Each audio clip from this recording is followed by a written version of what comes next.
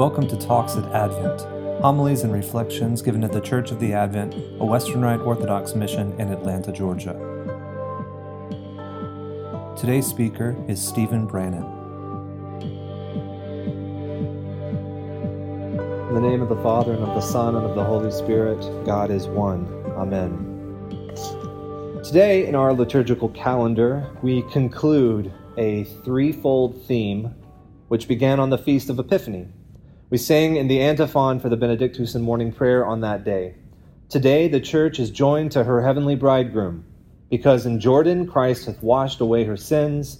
The wise men with their offerings hasten to the royal marriage, and the guests are regaled with water made wine. Alleluia. The Church's poetry on the Feast of Epiphany focused on those three things: the wise men bringing their gifts, the baptism of Christ in the Jordan River, and the miracle of water being turned into wine at the marriage in Cana. On Epiphany, the gospel passage was about the first of those. On the octave of Epiphany, the gospel was about the second of those. And now finally, today, on the Sunday after the octave, our gospel passage brings us to the last of them. The question, of course, is what do all of those themes have in common that they would be associated with each other like this? To put it simply, they all reveal something about Christ, which is what the word epiphany essentially means, a revelation. But the mysteries of these revelations go really deep, and the ways that these themes reveal Christ to us are all unique in their own ways. The visit of the Magi showed us that Christ is a king, of course, but also a king not just for the house of Israel, but for the whole world. That's why Gentiles from the east came to acknowledge him as a king. Christ's baptism in the Jordan River revealed his triune divinity. It showed him to be God, but it also revealed that God is three persons, because Christ the Son was baptized in the Jordan. The Father speaks from heaven saying, "This is my beloved Son," and God the Holy Spirit descends in the form of a dove to remain on him. So now we come to the last theme, the marriage at Cana, and this miracle, the first of his miracles, of turning water into wine. What does this tell us about Jesus and who he is? Well, we start with the setting. Jesus was at a wedding. He wasn't officiating, but he came to bless and to honor the marriage of these, his neighbors, with his presence and to be a part of the celebration.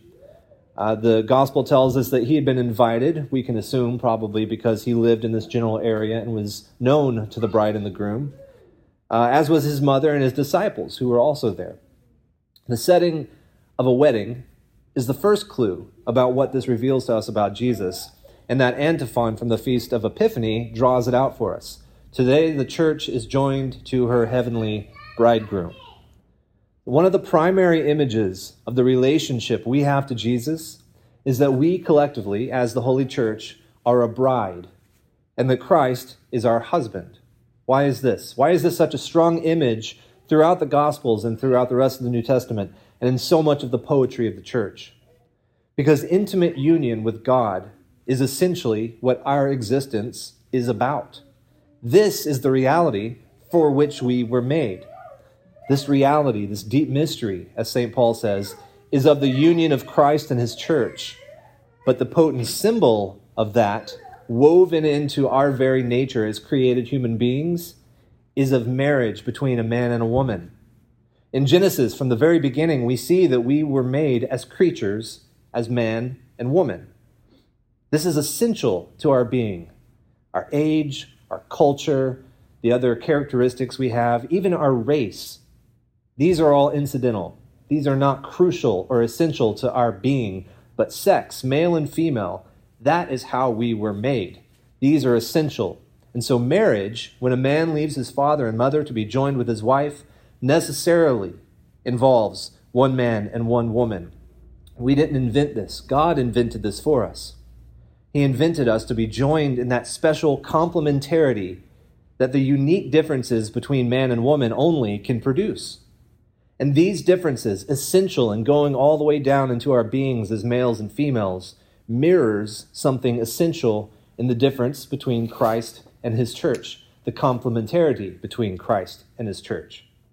Christ, in his masculinity, manifests his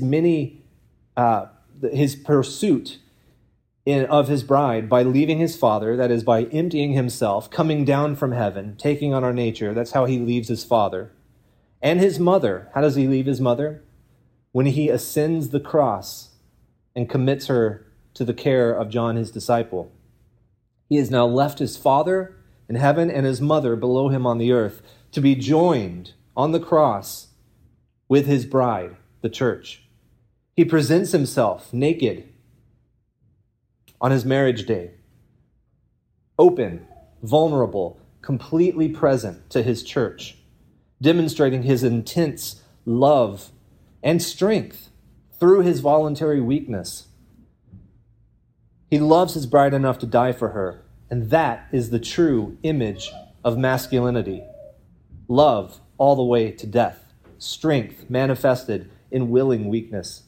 And the church, we, in true femininity, we receive that love, commit ourselves to Christ, follow him in obedience, and open ourselves in intimate receptivity to be impregnated by his very life inside us, giving birth to virtue. The intimate, fiery love and union between Christ and his church is the reality to which human marriage is a mirror, a sacrament. And knowing this reality, thinking about this role, the bridegroom and to what he was being called, Christ comes to this wedding feast. And with this mission, this destiny in his heart, and perhaps on his mind at that moment, when his mother approaches him at this party, we see this exchange recorded in John's gospel. She comes to him and presents him with a problem. She says, they have run out of wine. And the answer that Jesus gives his mother is one that has disturbed and confounded the church for a while. He says, woman, what have I to do with thee? What in the world do I have to do with you? So is Jesus rejecting his mother, just telling her to go away? Is he rebuking her in some way?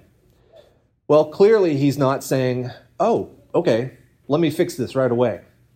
Clearly, he is giving her pause, because when she approaches him, he, knowing his mother well, sees in her eyes, sees on her face what she's concerned about. And she comes to him to solve this problem. The question is, why would she come to him to solve this problem if this was the first miracle that he had ever done? If he had never done another miracle, why is his mother approaching him now, expecting something from him? What's he supposed to do? Well, she knew the kind of birth that he had. She knew the miraculous birth that she gave to this child, a son of God, her son without a father.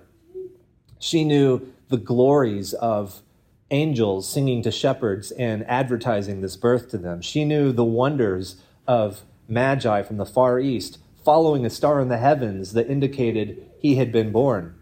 She knew the wonder of finding him after 3 days sitting in the temple of God and teaching the elders and the teachers of the law. And now at age 30, after these quiet, miraculous miracles, all of which the scripture says Mary treasured in her heart. She had been treasuring all this and waiting for something. Finally, what's happening? Jesus is going into the river and being baptized with the voice of the Father, proclaiming him to be the Son. He's gathering disciples around him. He's beginning his ministry. She knows this is what he came for, or at least she thinks this is what he came for. In her mind, like almost every good, faithful Jew, what was the Messiah supposed to do? He was supposed to gather his people to him, build up the house of Israel, establish freedom for them against the tyranny of the kings of the world. He was supposed to rescue them from all of their troubles. This is what she was expecting. And she knew that Jesus, her son, was that person. And here he was, finally, manifesting his glory, finally. So she comes to him, expecting this is probably the time. So when he says to her, "What have I to do with you?" what he's saying is, what does my mindset have to do with your mindset? When he says, "My hour has not yet come," Clearly, he's not talking about the hour for his first miracle, because that has come. He does it, doesn't he? He's not saying, what have I to do with you, as in, you're asking me to do something that isn't in my nature or a part of my character, because it is. He does it, doesn't he? What he's saying when he says, what have I to do with you? My hour hasn't come. He is telling her, his mother, in a gentle way, rebuking her mindset, her idea of what he as Messiah was supposed to be doing. His hour as the bridegroom had not yet come. He, attending a wedding, blessing and sanctifying a human marriage, has on his heart what he knows he as the bridegroom of the church is supposed to be doing. His death in Jerusalem, his ascending a throne between two thieves, that's the marriage that is on his heart. That is what his hour is, and that had not yet come. And she didn't know what he was about yet. But even after telling her, what you're thinking is not what I'm thinking, my hour for that hasn't come, he tells her in such a way, with his eyes and his face and his love and care as a good son, caring for his mother, that with his response, she yet realizes, okay, he is doing what he's being called to do, and I am learning in my faith. This was she had faith in him, but not pointed in quite the right direction. This was, as George MacDonald said about this instance, a faith of hers that had to die in order to grow. She had to learn. She had to be corrected in her trajectory, in her course of her faith. She had to see what he was about. She had to become what he was about. What have I to do with thee? Well, it's not him that's going to change. It's her that has to change. So, after learning this lesson, she yet has faith in her son to do what's good and right and honorable and true. And the way that he looks at her in this response lets her know, okay, action is still forthcoming.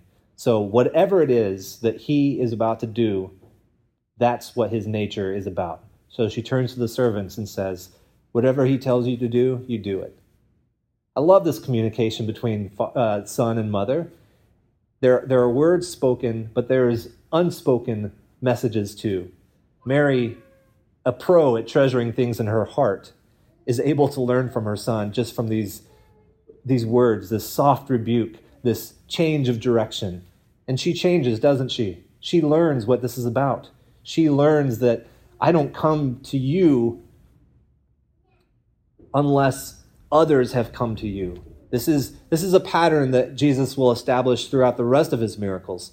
This is the only miracle that we see in the Gospels where Jesus does something not because a need has been presented to him directly from those in need. His mother comes to him to present a need from someone else. Every other miracle, Jesus encounters the people themselves who are in need of help or something. And so this is a pattern, a trajectory that Mary learns from here on out. This is how it's going to be done.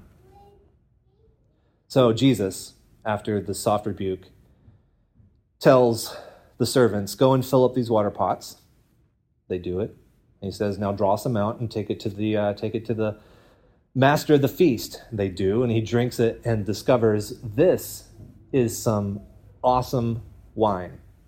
He goes to the groom and he says, I do this a lot. I'm a master of parties. It's my job. And in all my experience, everyone has the best wine at the beginning of the party. And then when everyone's feeling pretty good, a little tipsy, then they bring out the other stuff that's not quite so good, not as expensive. But you have saved the best until last. Presumably the groom has no idea what he's talking about. Thanks. Okay? The only people, St. John tells us, that knew what was going on were the servants who had filled up the water, his mother, and his disciples who had been with him. He says, in this, Jesus manifested forth his glory, and his disciples believed in him. It was they who learned this lesson. No one else at the party. This was a hidden miracle. It's still part of the church's celebration of the revelation of God. It's now no longer hidden. It's written in the gospel. So we can celebrate it and we learn from it. but at the time, this was for the sake of his disciples. So what is the meaning of this miracle? Why is the first thing that Jesus ever did in this world to show us what he was capable of was turning water into wine? St. Augustine tells us that this isn't out of the character of God. This isn't some arbitrary thing, changing water into wine. There are other people who would come and claim to be miracle workers or important people sent from God, and they would perform wonders or works or magic tricks or something.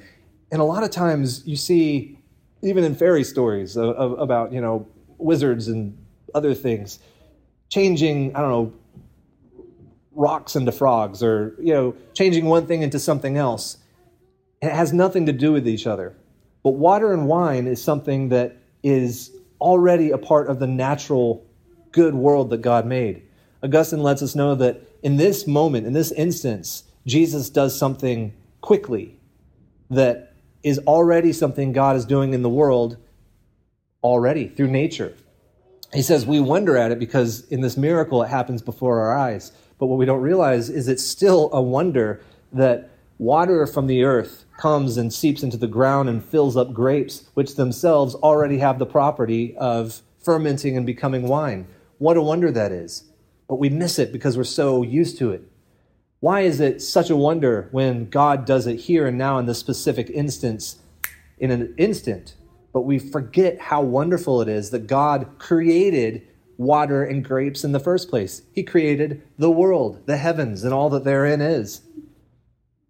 So this is, in a sense, kind of like Christ's multiplication of the bread. And also, interestingly, there are only 2 instances in the gospel where Christ multiplies something, where he creates a lot of something out of something else. And this was changing water into wine, giving us wine, and multiplying bread, giving us bread. Wine and bread. It's all through the Gospels, and it's all in our church.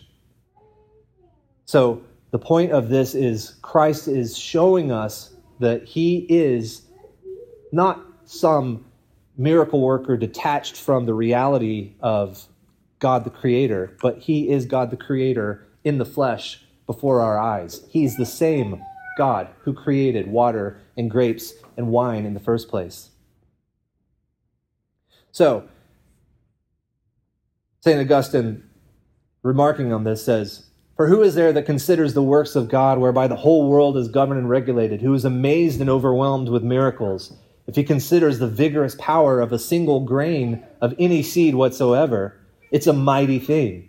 It inspires him with awe. But since men, intent on a different matter, have lost the consideration of the works of God by which they should daily praise him as the Creator, God has, as it were, reserved to him the doing of certain extraordinary actions, that by striking them with wonder, he might rouse men from sleep to worship him. A dead man has risen again, and we marvel. But so many are born daily, and no one marvels. If we reflect more considerately, it's a matter of greater wonder for one to be who was not before than for one who was to come to life again. In other words, new life is actually more extraordinary than raising some from the dead. Yet the same God, the Father of our Lord Jesus Christ, does by his words all these things, and it is he who created that governs also." So, that's part of what this miracle means. Christ is revealing himself to be one and the same God as his Father and the Creator of all things. But then there's something else mystically about the changing of water into wine that shows us who Christ is in the narrative of salvation history, of the Old Testament, of the New Testament, how he fits within all of this history and what his presence in the world now means. Wine is latent in the water, but needs Christ to bring them out. And St. Augustine and others say that this is the same sense that the Old Testament has for us. It's water.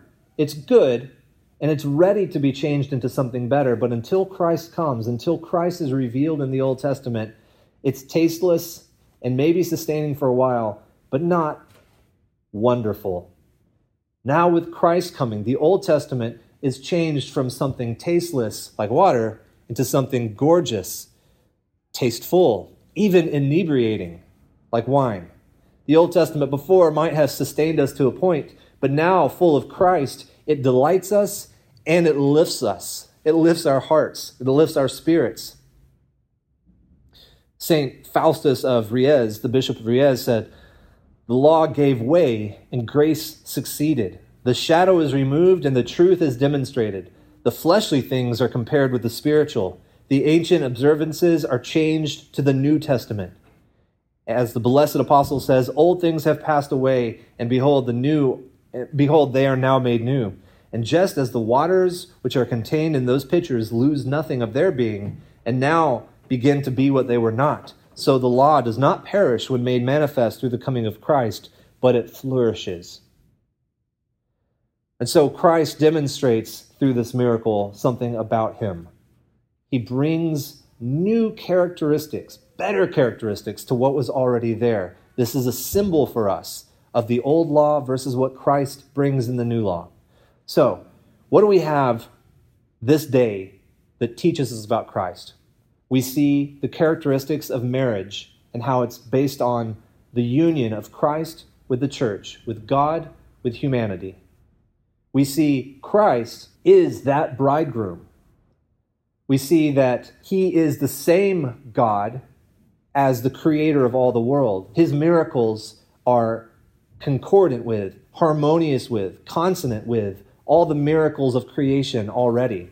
We also see that he brings new life, new characteristics, better, more tasteful, and lifting characteristics to what was already there. He, as he tells his disciples after the resurrection on the road to Emmaus, in all that was behind you that you didn't realize was about me, and I will show you where I am in it. And all of a sudden it becomes new for you. All that law is now life. I come not to abolish the law, but to fulfill it. I come not to get rid of the water, but to turn it into wine. This is the characteristic of the good and loving Christ. The kind of Christ, kind of son, who gently rebukes his mother, not to make her feel bad, but to show her the truth. And he does the same thing with us. He does not condemn us. Just like the woman caught in adultery, he dismisses everyone and says, "Whoever is without sin, cast the first stone," and they all disperse.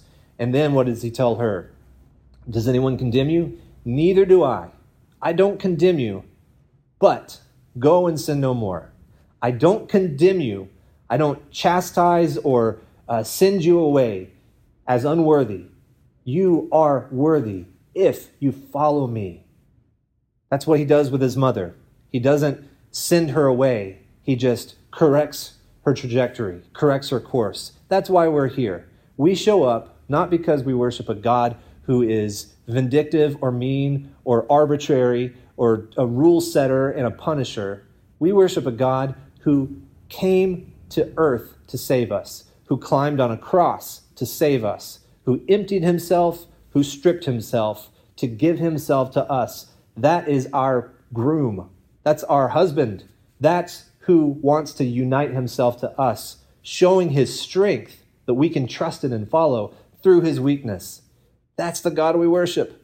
And all of that is made manifest through this, his first miracle at the marriage in Cana.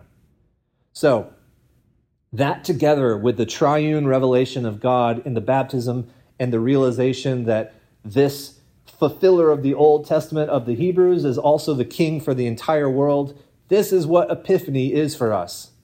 It's glorious. That's why it's such a big deal in the church. It's why the poetry just revels in these three instances of the revelation of God. So I hope our hearts can revel in that too, that we will give due consideration to all of these instances of God's epiphany to the world and to us, so that our hearts, like Mary's, are changed in their trajectory, so that we learn more about the nature and character of the God who came to save us. In the name of the Father, and of the Son, and of the Holy Spirit, God is one. Amen. Talks at Advent. Homilies and reflections given at the Church of the Advent, a Western Rite Orthodox mission in Atlanta, Georgia.